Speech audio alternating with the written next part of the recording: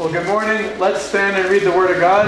Matthew 22, 34 to 40.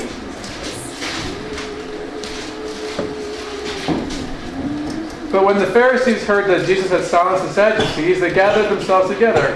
One of them, a lawyer, asked him a question, testing him. "Teacher, which is the greatest commandments in the law?" And he said to him, "You shall love the Lord your God with all your heart, and with all your soul, and with all your mind. This is the greatest and foremost commandment. The second is like it. You shall love your neighbor as yourself. On these two commandments depend the whole law and the prophets." Let's pray. Lord, normally this passage is spoken in different contexts, but today we're using it for parenting to finish up our series. And we all have goals for our children in terms of how we want them to turn out as adults. And this passage is wonderful, Lord, because you lay it out clearly that if we love you and we love others the way you love us, that we've fulfilled your desires. We've fulfilled your desires for us and what you're looking for from us. So I pray, God, that we're able to finish up today with a solid foundation of how to raise our kids and also full trust in you and your ways. We pray this in Jesus' name. Amen.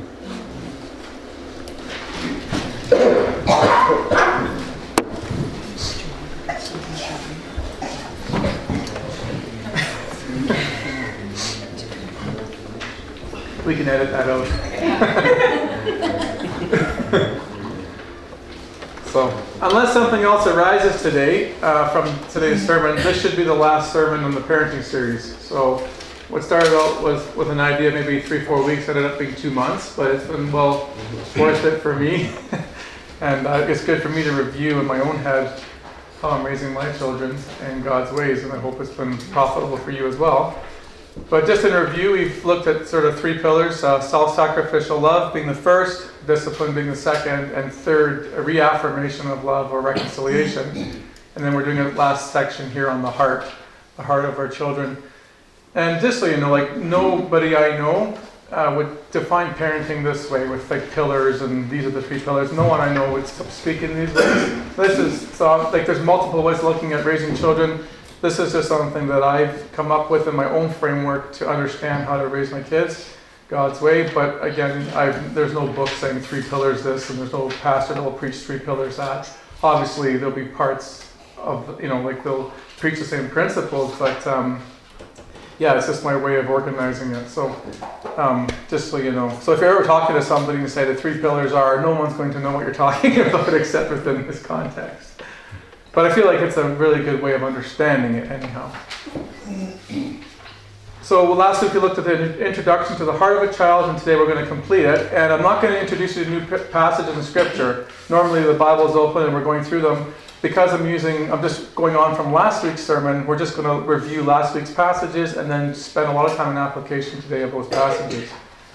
And again, today's kind of a little bit different too, in that much of the teaching has been more for the toddler stage and the middle child stage or young children stage, just because of the amount of kids we have in our church. But today is really important for teenagers. Really important for teenagers, and those of us who have teenagers or are approaching teenagers, this will be foundational. But I do want to just start off with one thing, and I got to eat crow a little bit and take it on the chin. I want to apologize to the women in the church, because I've been told a couple times lately that I might have offended a few of you by some of the comments I've made here about the physicality of a woman and not being as strong as a man. And I don't think that's what the offensive part was. It was the way I said it. So you can still illustrate a point without making things sarcastic and have a joke. So I apologize for that. But sometimes when you're up here and you're emotionally charged and you come from a sarcastic background or like a humorous background, at least you think you're funny, you can sometimes say things that you don't mean. And there's been multiple times I've gone home in the 3 years after sermons and gone, I wish I'd never said that. But sometimes I got foot in the mouth syndrome, just like the rest of you do at times. So, but my apologies I hope you accept them, and I love you guys, and it was never meant to hurt the female agenda in the church. With that, however, let's move on to where we left off last week. And I was fumbling last night through my message and trying to get clarity, and then Janice was listening to me trying to gain some control of the whole thing, and she drew out on this piece of paper what I was saying as she was listening, and I thought, man, what a perfect way of me just teaching from this whiteboard to understand it, because I can use this and not be relying on my notes as much. But the basic premise of last week's message when we started off was that when we're raising our children, we have to deal with the heart of the children, because the heart is the control center of our children's lives. Proverbs 4:23 says, above all else, guard your heart, for everything you do flows from it. Some passages and translations will say it's the wellspring of life. So if you think of a wellspring as something where something bountiful comes from.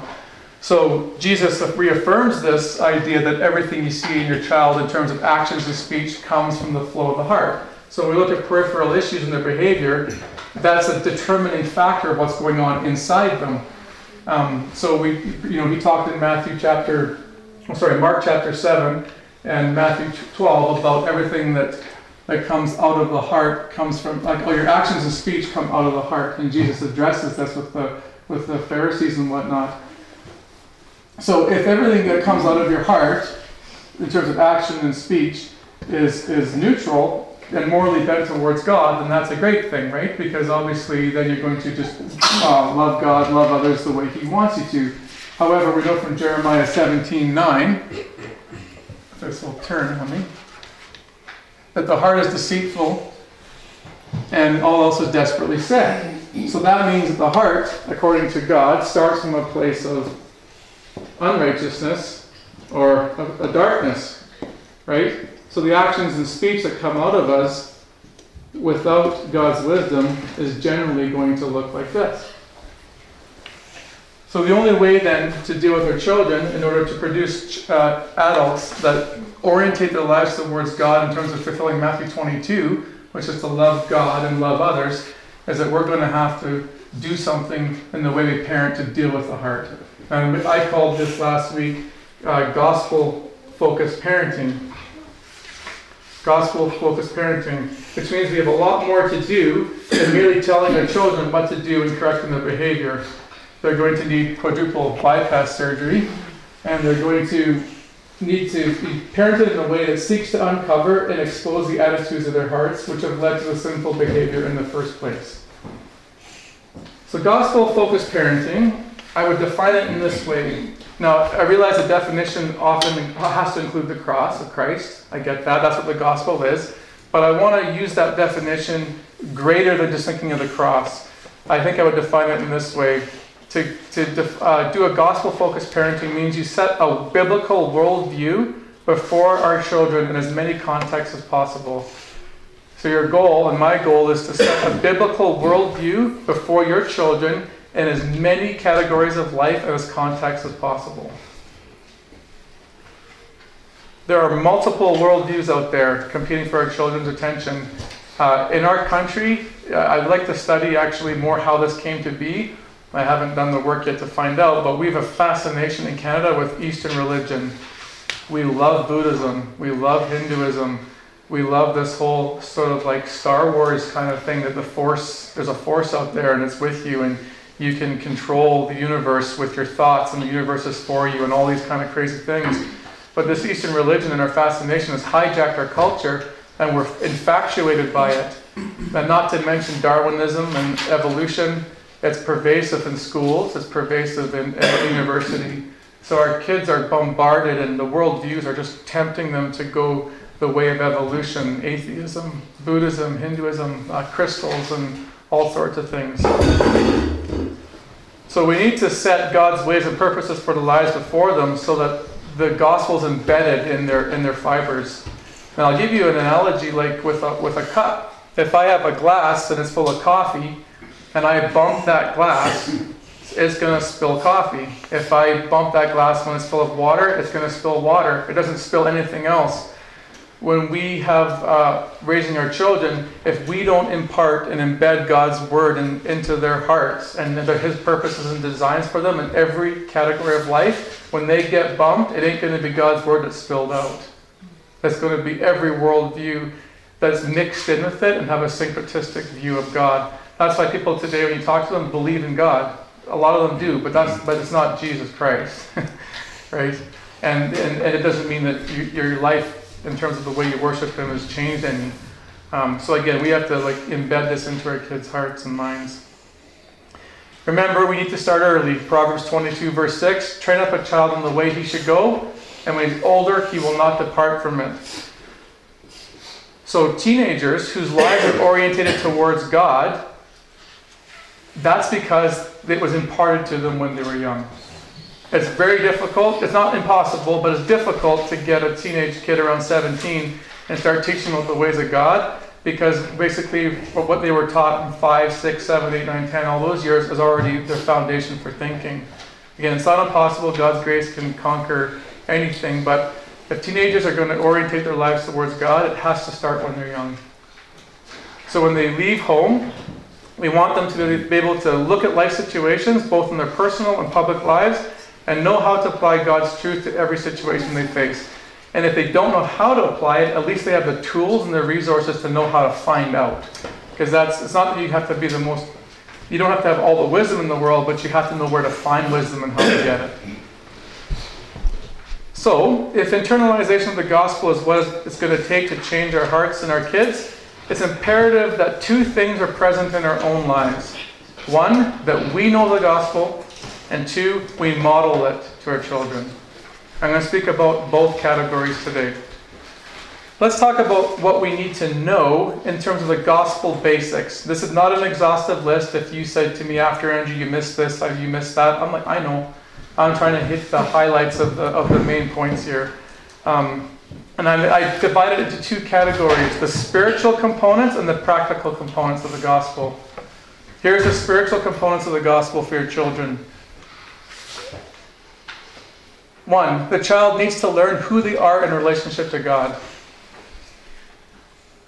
They need to know that they were created. They didn't evolve. As Bill Nye says, who believes that we came from bananas. Ken Ham asked him, do you think we came from bananas? And he says, yes, we're all tied to bananas.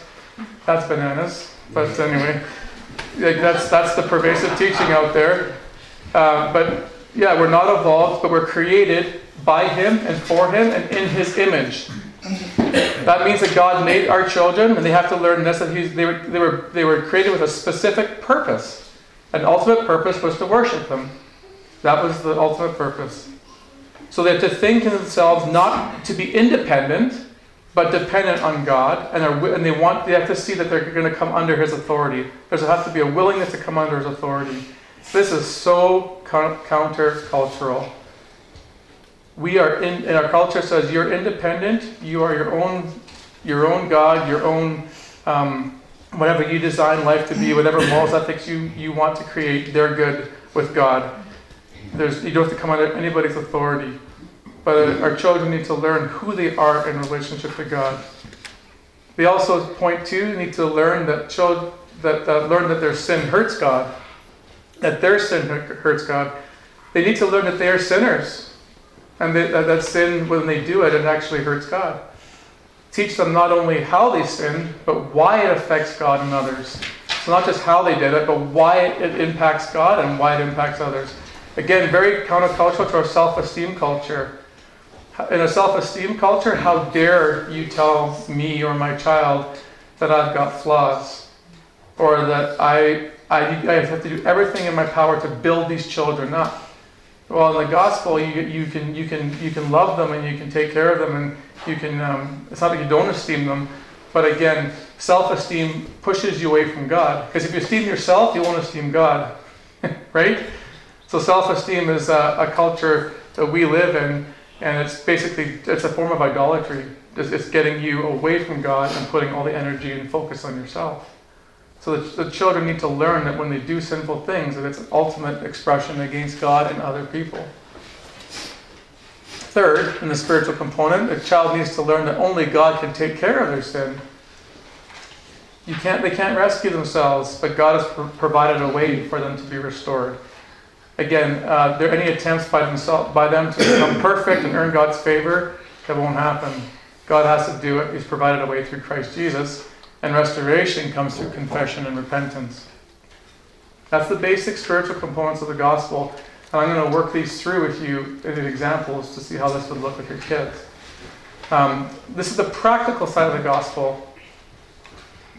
The child needs to learn that God has designed a blueprint for how they are to operate in all categories of life. God is interested in every aspect of your life. He's interested in every aspect of your children's life. How they speak, he has a blueprint. How they handle anger, he has a blueprint. How they handle being generous or being selfish, he has a blueprint. How they handle their finances, he's got a blueprint. Their work ethic, whether they're lazy, how they respond to peer pressure, how they deal with insecurity, how they trust, how they function in roles in marriage, how they view sexuality. God has a blueprint. He's got a blueprint, and they need to know it. They need to know it in the practical sense, which means that we need to know it as well in the practical sense. Second, our child needs to learn that to love God is to obey God. Kids need to learn that their obedience is ultimately not what parents require, but what God requires. Right? It's not only what mom and dad want, it's what God wants. A relationship with God is not reduced to a belief system. It's just not believing in something. It's not like a theoretical idea. It's shown and demonstrated by action. Love is action-orientated. It's practically played out. And this is so key because in our culture, even when I deal with adults, one of my biggest hurdles with dealing with adults in evangelism, even within the Christian church, is helping them understand that belief in Jesus is not just this intellectual faith. It's ultimately expressed by obedience and love. Hebrews 11, the whole champions of faith passage, which talks about Abraham, Moses, Rahab, Noah, all the greats. In there, it never talks about anything they believed to be true. I mean, ultimately they had to believe something to act on it, but their whole faith passage is defined by their obedience to God based on what they knew. The whole thing is an action-orientated list. And what's cool about this, it's a New Testament book. Jesus has already risen and died. And who were the models for faith? Not the New Testament Christians, Old Testament Christians who didn't know Jesus' name, didn't know that he was going to be crucified on the cross. And yet the New Testament writers say, we'll use Old Testament guys to teach you about faith in Jesus Christ. Isn't that remarkable? He's saying, I'll use Old Testament people to teach you about how to live as a Christian in the New Testament era. And it's all, when God would speak, he'd reveal truth, they'd believe it, and they would act upon it. Our children need to see and understand that ultimately the way they live in action is how they love God, not what they believe. Their belief will ultimately impact their ability to act, but it's not what God's looking for primarily. And we're going to get into this big time in the book of John coming up. Third thing, they need to learn that obedience will produce blessing on one side and disobedience will produce consequences on the other. When faced with choices, they need to know what God promises on either side, so they can weigh choices out carefully. So for example, in the teenage years with dating, you see this is what God says if you unite yourself with an unbeliever. Here's what the consequences will be, and if you obey, here's what blessings will produce. In the category of work ethic, if you work the way God's designed, here's what God will promise. If you don't, here's what's going to happen. And so you help your teenagers and young people work through the blessings and obedience so that they see the practicality of going God's way in this world. If they sin, we help them uncover the motivations of their heart for why they chose to, but then it creates opportunities for us to open up the scriptures and show them that they're not the only ones in life who struggle in these categories. Every single story in the Bible is basically about how they messed up and how God had to redeem them from it. So their children teach their children they're not weird, they're just normal. But it's a chance for us to open the scriptures and say, God's chosen people did the same things as you, struggled with the same things as you, had the same doubts as you, thought the same way you did, struggled with sexuality the same way as you, and so on. They were tempted in the same ways as you. And then show them how they worked through it.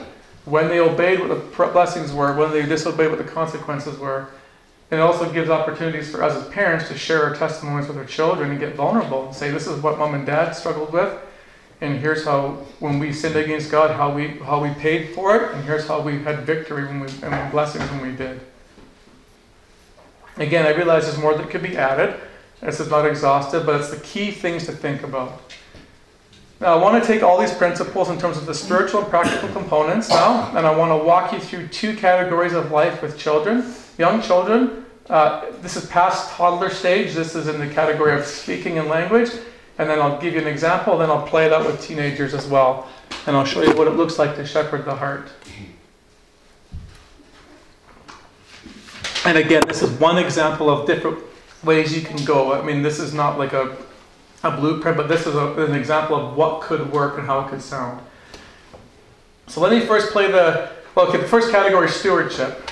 Okay, stewardship. In other words, you want to help your child view themselves as a manager of God's money and resources and material things. So this whole mentality that it's my house, my car, my toys, mine possessions.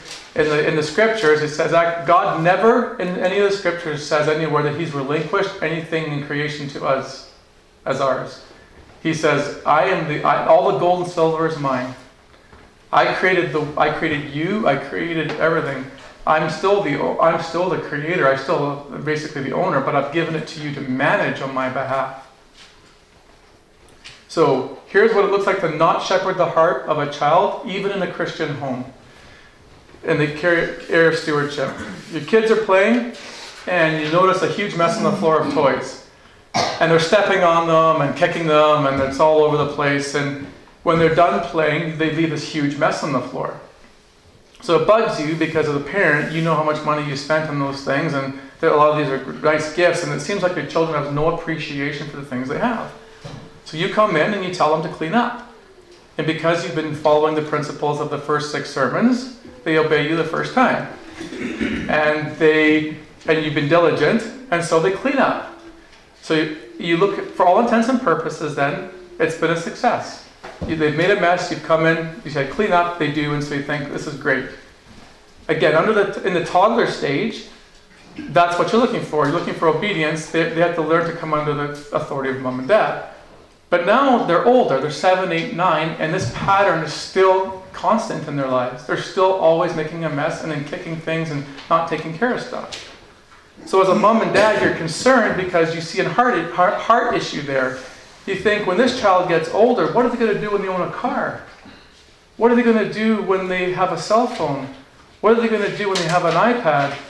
What do they do when they get married and they have their own home? Like, are they going to continue in this pattern of not taking care of stuff? That's what you're concerned about. So, but focusing on obedience and just the peripheral issues will not change the heart towards bending themselves toward loving God and loving others in area of stewardship.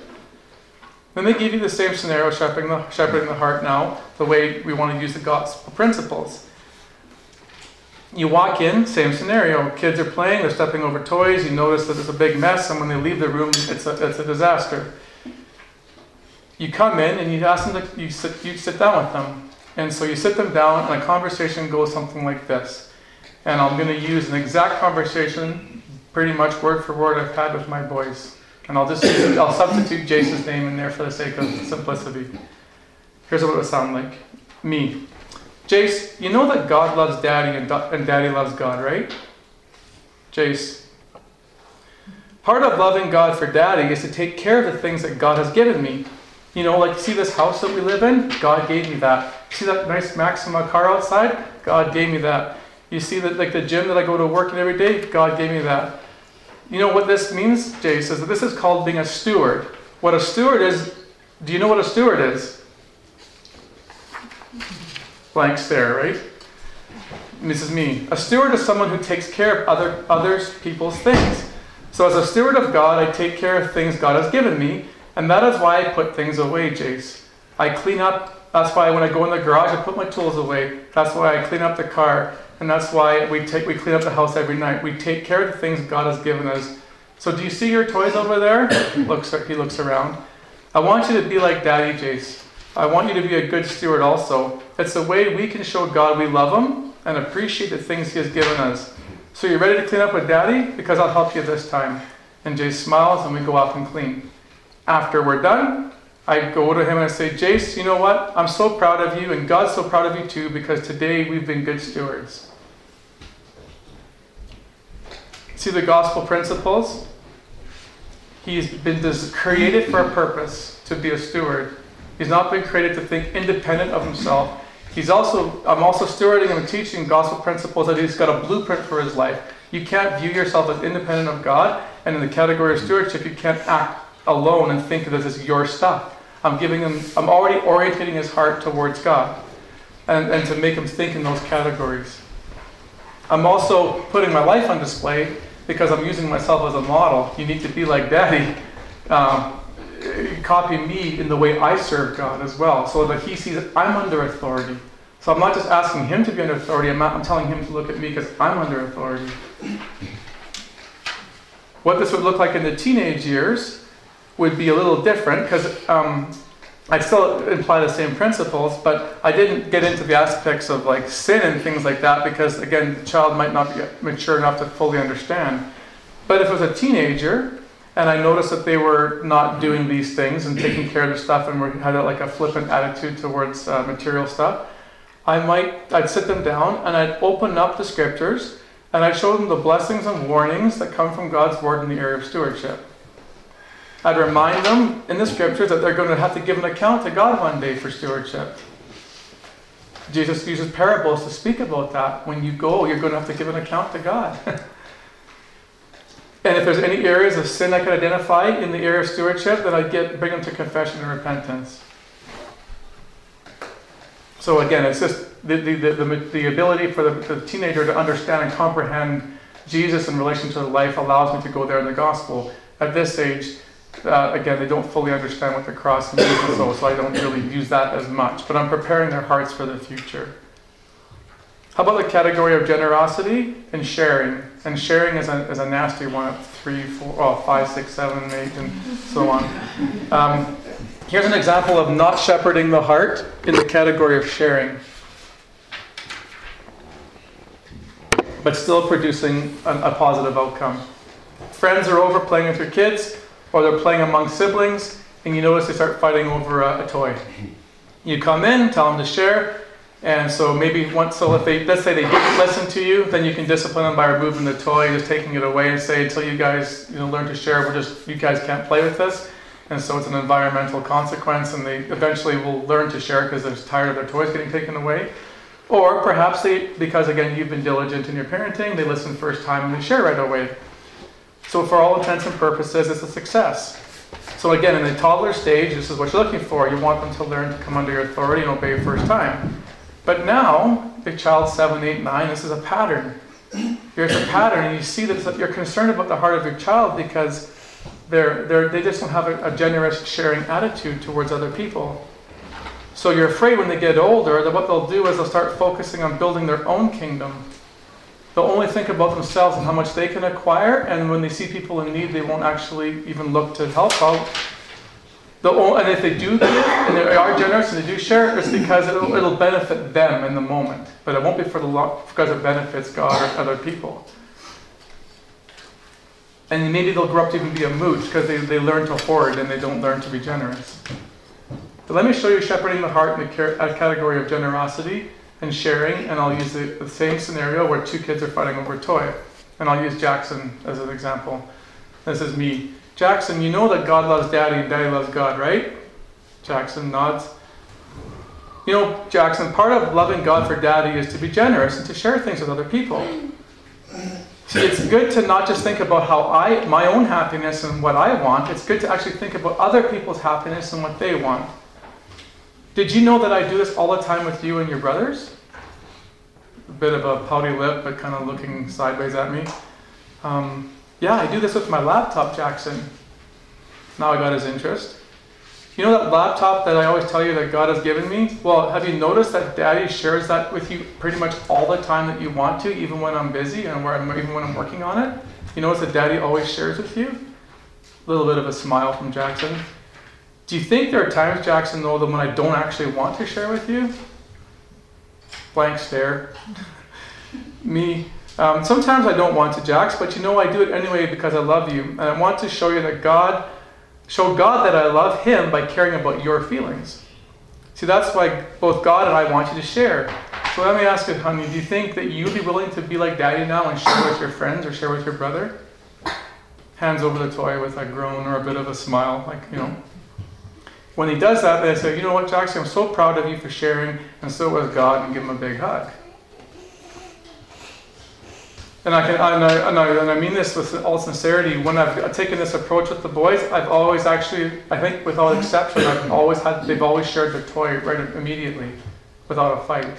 Because I'm using myself as an illustration again, putting it in God's perspective, and so on and so forth. Now, if as a teenager, and you saw them growing up with selfishness in their life, it would look different.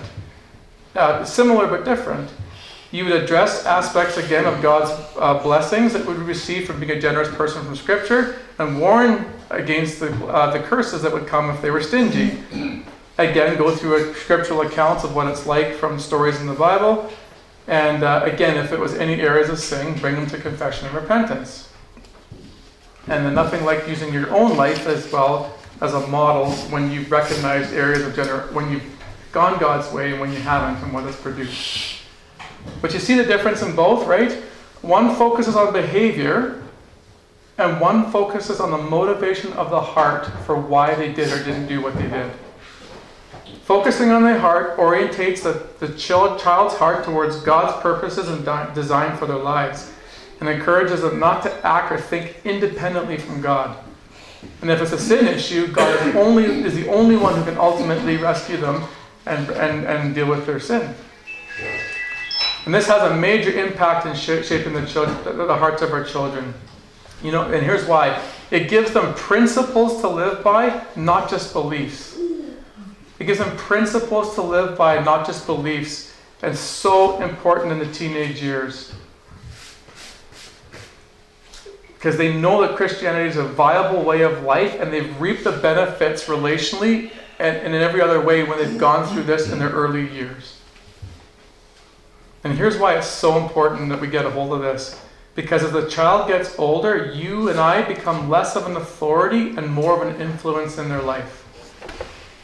So if you look on this chart here, you'll see this graph. 0 to 18 years, because people usually leave home, say, around 18 or go to school. But in the early stage of birth, you are maximum authority in your child's life. They can't live, or they wouldn't survive one day without you as an infant. Like, they need you, you're full authority, you dictate everything about their lives. But as it moves towards 18 years old, you become less of an authority and more of an influence. You don't really influence a child at 0, you basically are an authority for the child, and then by 18 you can't really be an authority anymore. And the biggest reason why is you don't have the physical capabilities anymore of enforcing them to listen to you.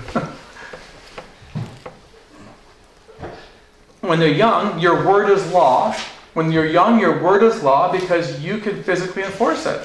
Put them in their room, put them on the stairs, take things away, give them a pop on the bum, whatever. You can do any of those things, and you can physically do it. But when they're 17, that's no longer an option, or it's a limited option. So all that's left to your disposal and my disposal is an influence in their life. Now watch this. They will only allow us to strongly influence them if they've learned to trust us. They will have to have learned to have trust us and seen the benefits of going God's way throughout their entire early lives if we're going to be able to strongly influence them. They won't come under our authority, or under our influence, I should say, if we fail to be trustworthy in their lives and we haven't taught them the fruit of going God's way and orientating their lives towards them. But most importantly is that it's not only about knowing God in these situations, we have to model it. The trust for the kids will come from not only our knowledge of the Word of God, but from the modeling of the Word of God. And that is super, super important. It's imperative that we live out God's way in every aspect of our lives. There's like limited room for hypocrisy. I'm not saying we have to be perfect, because but I'm just saying if there's any area that we practice hypocrisy in, we set up our children to see right through us. We're not going to convince our children the only way to live is God's, and orientate our lives towards God is to follow the biblical worldview. If we teach them to forgive, but we model unforgiveness in their lives. What if we teach them about biblical finances and then operate in opposition to that? What if we teach them about drunkenness and yet we drink in excess on a regular basis? What if we teach on marriage roles to our children and then effectively don't operate that way within our own homes? The children will see right through us. You know, there's an analogy in the United States. I was taught this by an American, and watch this carefully. Here's what they said. An American said this to me. Everybody knows in the United States, everybody in the United States knows this, that God is number one and football is number two. The American taught me that. Isn't that good? Every child knows in our lives when we say, for example, God is number one, and then our extracurricular activities are number two, or whatever, right? In relation to spending time with them. It's absolutely imperative that we model the gospel in our own lives. Again, do they see ourselves in the spiritual components of the gospel, understanding that we are created by God for a purpose, and that we understand that our sin hurts God, and that we come to Him through confession and repentance? Do they see us in our own lives living out the fact that we know that God has a blueprint for our lives in terms of work, marriage, and so on? And that through our lives, that expressing love to God is through obedience, and that blessings and cursings come out of that as well.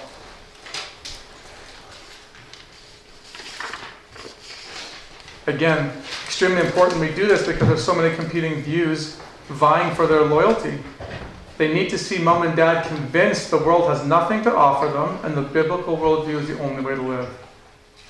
It's the only option that makes sense for life and can answer their life's questions, deal with life's issues, and make sense of the crazy world that they live in and we live in. I want to end with this interesting story about modeling this and having no hypocrisy. True story. I wish I could make it up, but I can't. I had spent 2 weeks modeling stewardship to the boys, speaking in the terms I told you today every time, always about going down that path with stewardship. So I'm helping the boys clean up around supper time.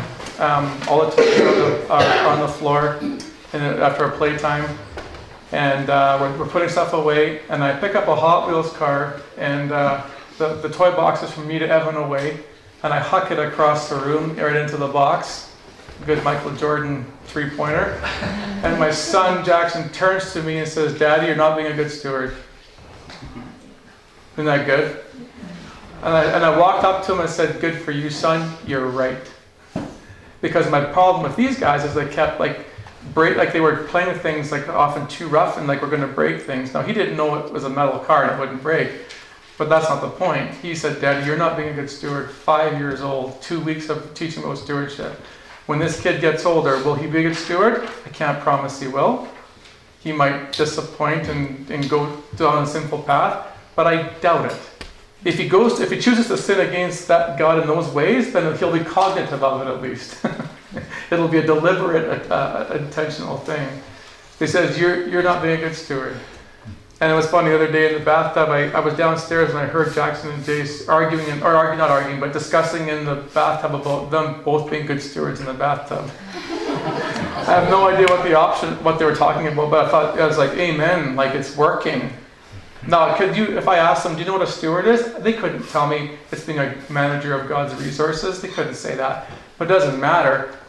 Whatever I was doing, he recognized that not taking care of your stuff is not being a good steward. It was beautiful. It was great. And so imagine if we could get those categories of life in anger, in gossip, in jealousy, in money, in sexuality, in tattling, in stealing, lying. Man, if your kid knew just God's way, like a blueprint in all categories of life. By the time they hit the teenage years, and especially teenage years, they got this gospel embedded in their lives. And now it's just a matter of like willful disobedience against the truth or not ignorance to the truth. That's so much more powerful. I'll leave you with this. I feel I need to say this too. I'll tell you why I think this could be really practically helpful. And when I speak to you Christian people, like the Christians who've grown up in Christian families, you probably can attest to this in your own life. I've noticed a common denominator in almost all Christian kids growing up in Christian homes. When it comes to articulating the gospel, their own personal testimonies of salvation, they have a really hard time. Why? They've always believed in Jesus throughout their whole life. They've known only God's way their whole life. They've never sort of questioned it too much. Maybe little doubts here and there, but they believe like they've almost through osmosis become a Christian. I just sort of osmosis my way into being a Christian through my family. The thing about it is it's an impossibility. Jesus says you have to be born again. Well, when you grow up in a Christian home, if you always believe in Jesus, always go to youth, always pray, always are on the worship team, and you're in comparison to others, you see yourself as good kids because you're not sleeping around, you're not drunk, then it's really difficult for you to see yourself as having sin. Imagine if our parents and we shepherd our children's hearts in this way. Now watch this. Did you know that gossip, jealousy, and coveting is in the same category as murder for those who won't inherit the kingdom of God? Look it up. Murder is in the same category as jealousy and gossip in the categories of not inheriting the kingdom. How many people here have experienced gossip in youth group? Any of you ever been jealous in youth group? Jealous of, oh, that girl's got my potential boyfriend that I want, or that boy has the potential girl I want, or whatever that, I might have worded that completely wrong, but whatever, go with the flow. Jealous. How about coveting? Ever been on the worship team and you're a piano player and some smoke show piano player comes on and just blows you out of the water, and then you're jealous and getting bitter and enraged? Like how about someone who can sing better than you, play the fiddle better than you, is prettier than you, is smarter than you, can understand the Word of God better than you? Man, gossip, jealousy, coveting, it's all in there, the same as murder. But we don't look at those things, and if we raise our children to focus on the heart, wouldn't it be so much easier when it came to testimony time for a Christian person going home going, oh my goodness, I know I need a Savior. I know I need a Savior. I don't have to be convinced about the osmosis gospel. I need to be born again because my sin's as vile as the person who's the prostitute on the street. Right? So you see, shepherding the heart gives the child the understanding that they're not some kind of like they're not any different than anybody else in terms of the need for Christ. It's so powerful, and I think it's super important but again, it's due diligence on our part to raise them in these ways. So that's my last thought on that. So again, not a lot of scripture today. I broke from the pattern, but this is basically the application of last week's sermon.